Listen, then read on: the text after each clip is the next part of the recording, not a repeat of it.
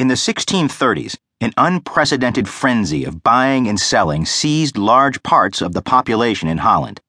People sold all their belongings and even went into debt in order to invest in a commodity that had no intrinsic value.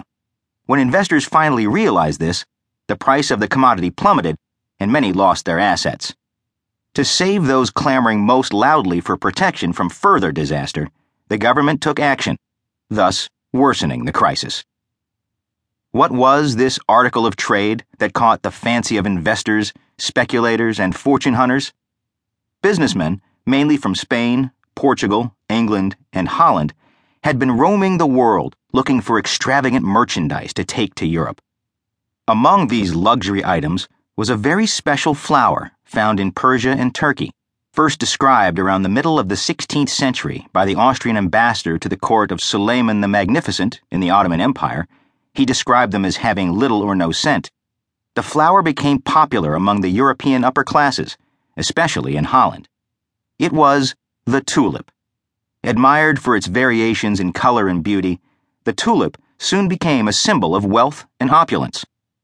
It was not wild tulips that elicited the Dutch people's passion, but cultivated ones, many of them carrying a virus that gave their petals highly unusual patterns, but also made them hard to grow, and consequently all the more rare and desirable.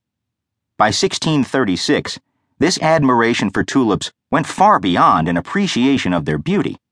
Tulip bulbs became objects of speculation, first among the cognoscenti, then among simple folks, with investors buying them not for the aesthetic value of the eventual flowers, but in the hope of rising prices. The journalist Charles Mackay devoted a chapter of his 1841 book, Extraordinary Popular Delusions and the Madness of Crowds, to what he called tulipomania. Even though his description was not correct in every detail, the name stuck.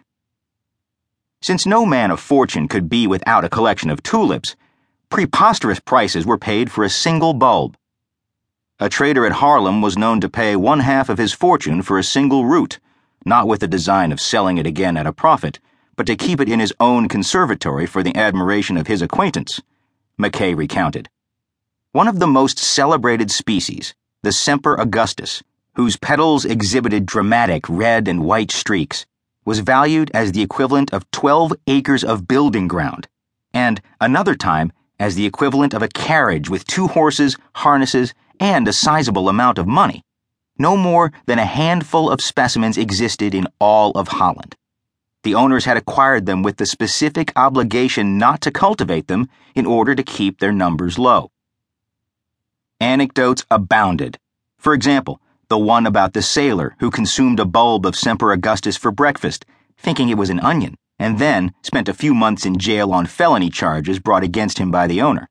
Or the British botanist who used his penknife to peel an unknown bulb that he found in the conservatory of a wealthy Dutchman, and then proceeded to cut it into pieces, only to be informed by the furious owner that he had just destroyed an Admiral van der Eyck. The activities took on a frenzied pace. Markets were established on the stock exchanges of the larger cities to facilitate the trade in rare tulips. In smaller towns where no stock exchange existed, taverns became the meeting places for tulip enthusiasts, with the rich and the poor rubbing shoulders to trade bulbs. Nobles, citizens, farmers, mechanics, seamen, footmen, maidservants, even chimney sweeps and old clotheswomen dabbled in tulips, according to Mackay.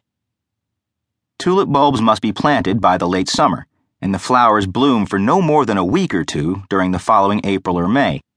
The original bulb disappears, but another one, and possibly some buds, appear in its place. These can be dug up starting in June, but must be replanted by September. Hence, actual trades could only be made during the 4 summer months. But the dealers did not take a break during the remaining 8 months. Throughout the rest of the year, buyers and sellers made contracts with the intention of carrying them out during the summer. The traders agreed on the species of the tulip, the number or weight of the bulbs, the price, and the date of delivery and payment. Today, such an agreement is known as a forward contract. The actual delivery of and payment for the bulbs are delayed to some specified date in the future. A contract for immediate execution is called a spot trade.